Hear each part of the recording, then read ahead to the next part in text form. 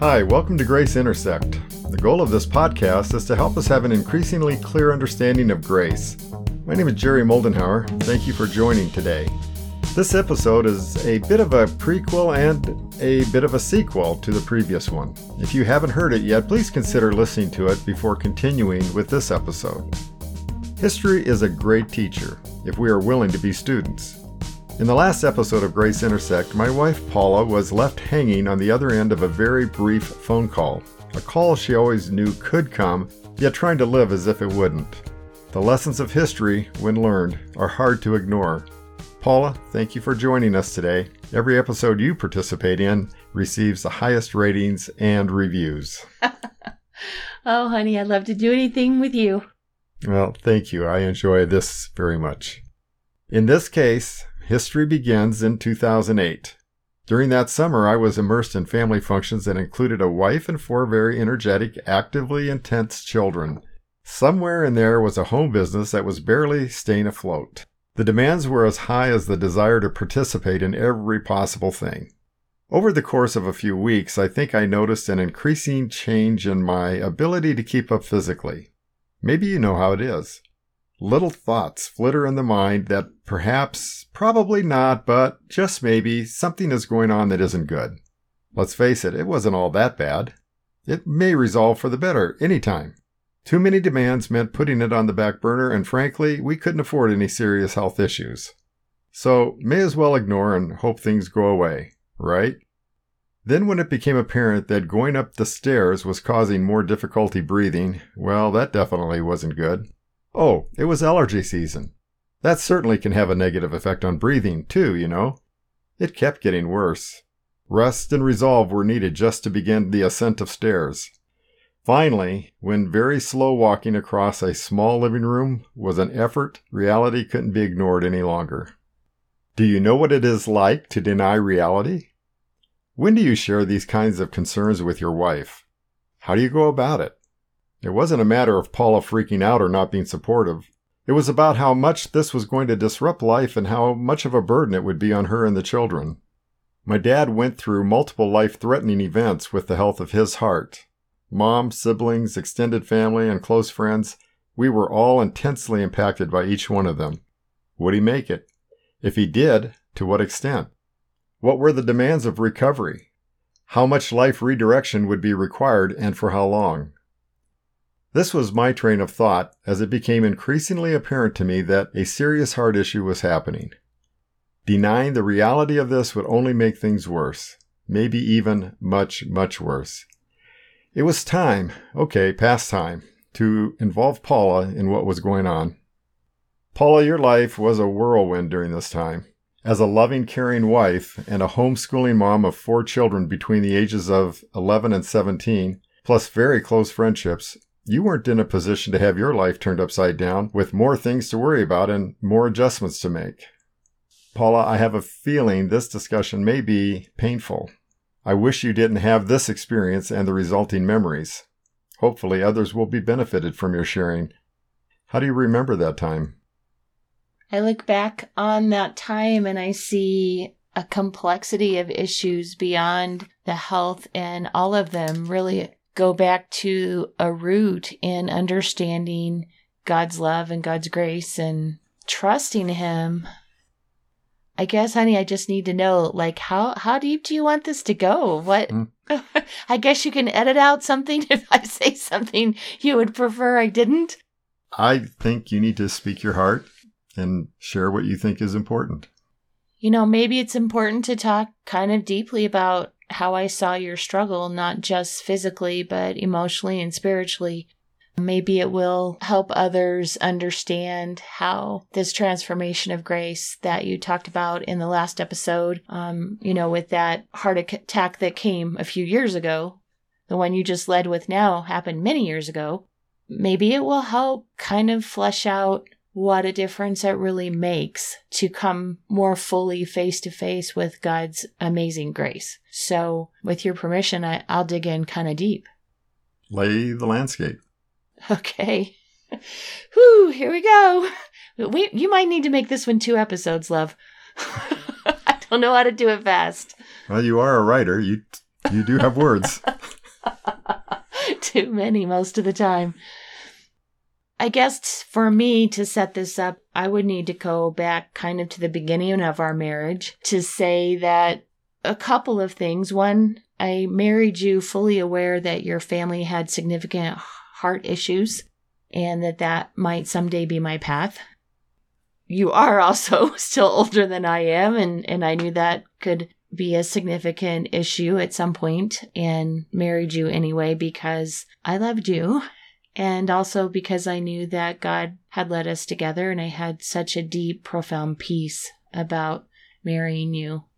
I've said before that I think the first 10 or 15 years of our marriage was a lot about God working through you to establish me in my faith and to help me in my healing. And you always have offered me unconditional love. And I needed to understand a love that was not based on performance, that was offered freely in grace. And you gave that to me constantly, those early years of our marriage, and it continues till now. You speak so kindly of me. Thank you. And to me. But I also often will say in a more intimate conversation, the first 10 or 15 years of our marriage, I think God was using Jerry to heal me, but then the next 10 or 15 years were more about his healing. So when you bring up 2008, that's where my head goes. I had a very weird experience on New Year's Eve of 2008, like 2007, December 31st, where I was praying and really sensed that God was giving me a heads up that the next year was going to be difficult. I had married you with, again, full knowledge and fear of the heart issues and the age difference and what that might mean impacting my life and our kids' life. And I immediately asked the Lord if there was going to be a heart issue. I didn't hear a voice, a yes or a no, but I had a sense that yes, there were heart issues going on. And I asked him if you would die, and he told me no. But I didn't know what that meant, and had memories of your dad, his open heart surgeries, and knew that a significant episode with the heart could mean complete life change forever, really.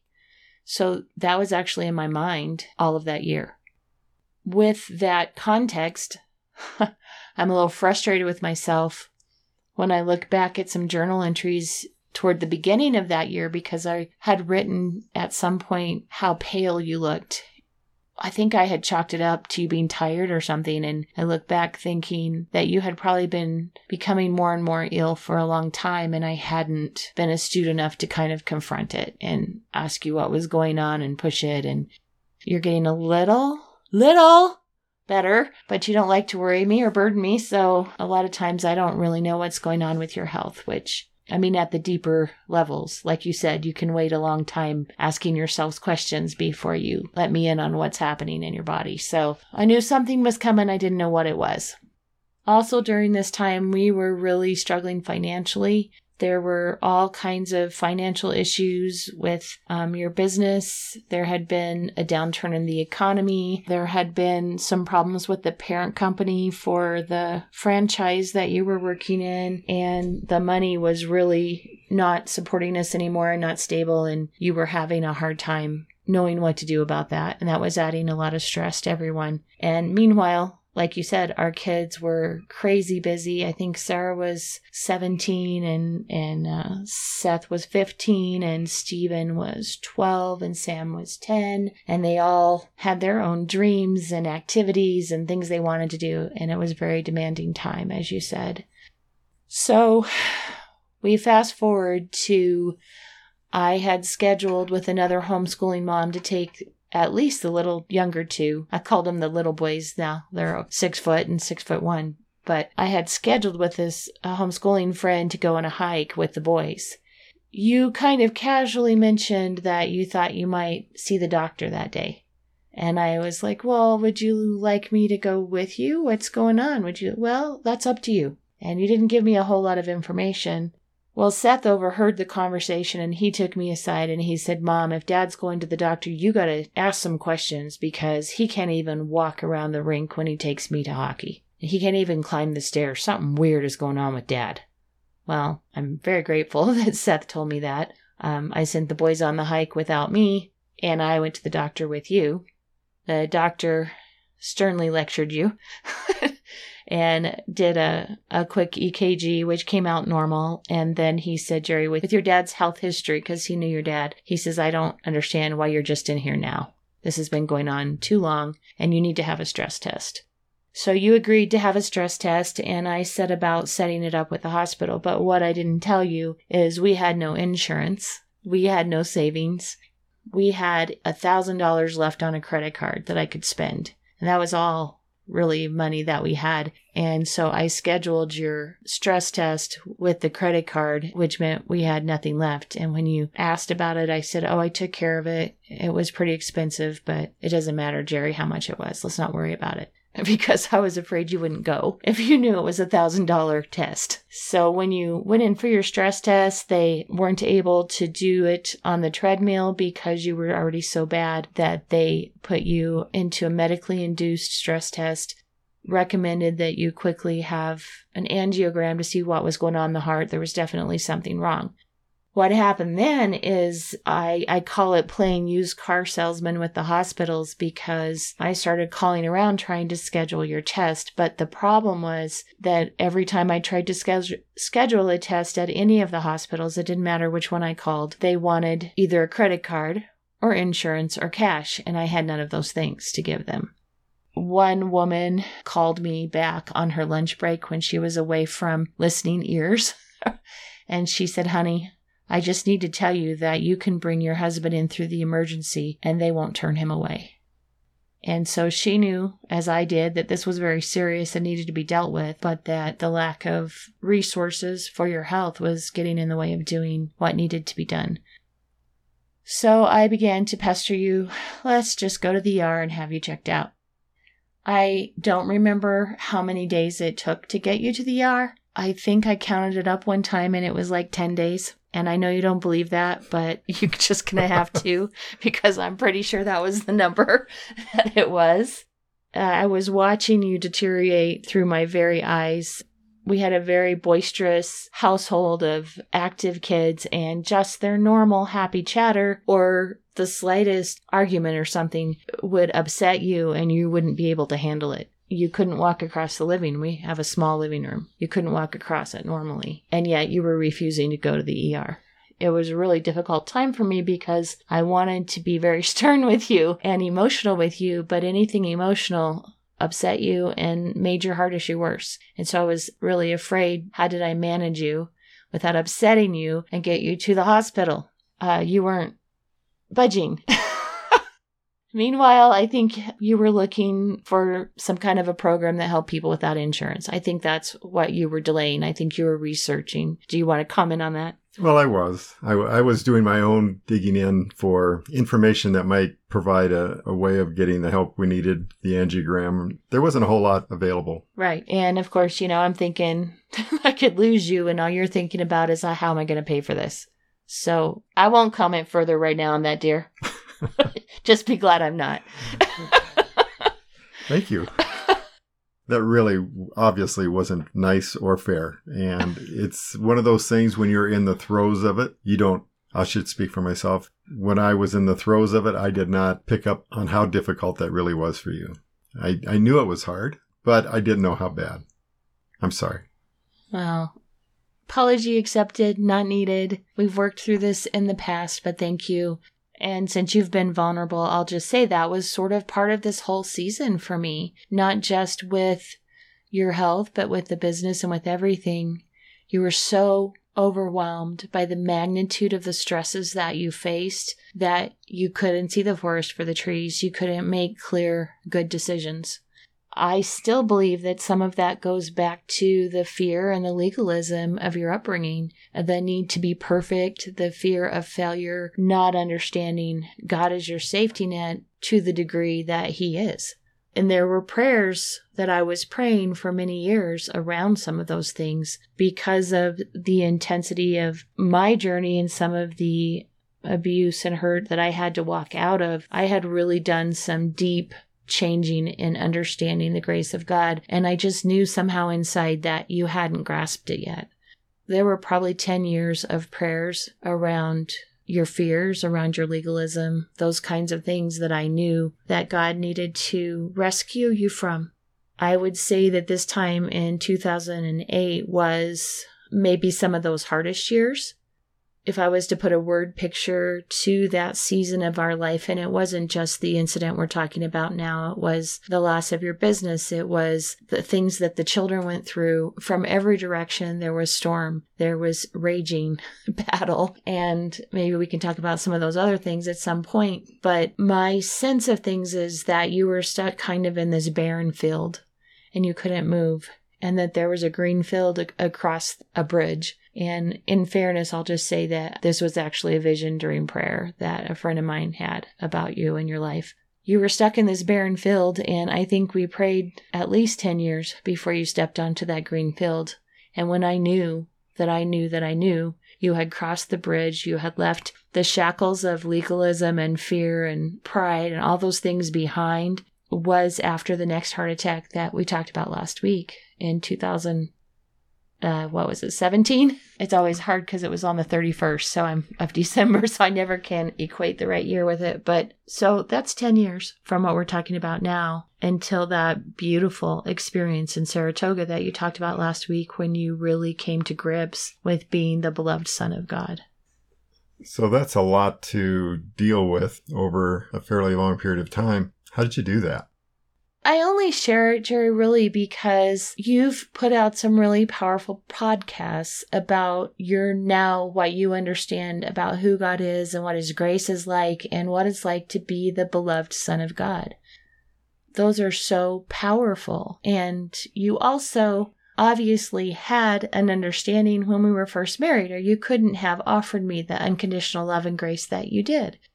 I shared all of that because those 10 years were a long, hard journey for you. And I just think it's important for your listeners to grab hold of this truth that, we have these epiphanies, these wonderful moments where the Holy Spirit breaks in and teaches us something new. And those were happening through those 10 years. They were happening before those 10 years. You had some of those epiphanies. You've talked about them in this podcast. But the living out of learning to truly rest and embrace the love and grace that's offered us, it's a journey. It's not a split second. Maybe for some people it is, at least at some level, but I'm pretty sure even for, that person who has this amazing, this date, this happened, I was totally changed. And I kind of have that with my freedom moment for myself. But after that came a lot of years of study and learning and walking out.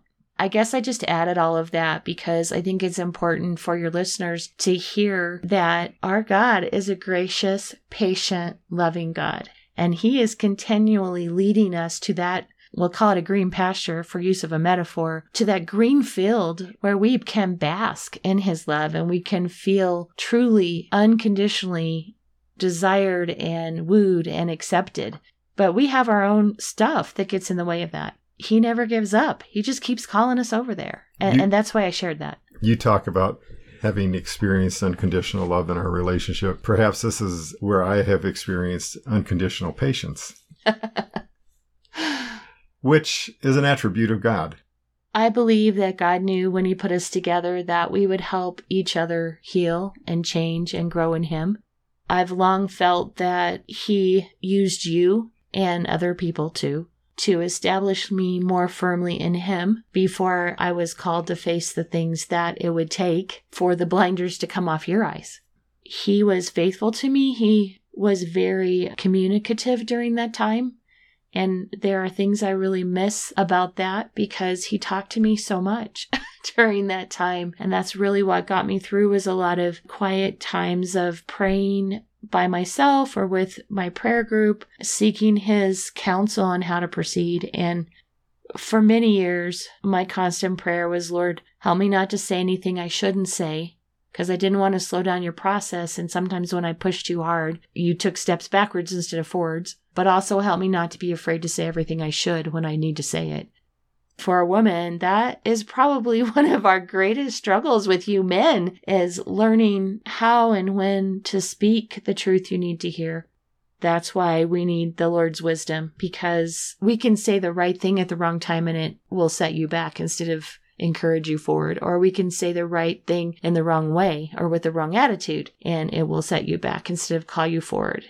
I think that's part of being in a marriage relationship, is that desire to call forth the best in the person that you love, and to that essence of who they really are that gets trapped sometimes beneath our failures and fears and questions and, for you and me, legalism. We want to call that forward, and I take that very seriously. That's a huge responsibility. Our pastor always says it's way beyond my pay grade. So that was one of those things I was really seeking to surrender to the Lord all those years. So help me understand a little bit of how you experienced grace during that time. How did God's grace minister to you or support you through those experiences? Well, one of the things is I had kind of a tendency to always blame myself for anything that went wrong. He clearly told me not to.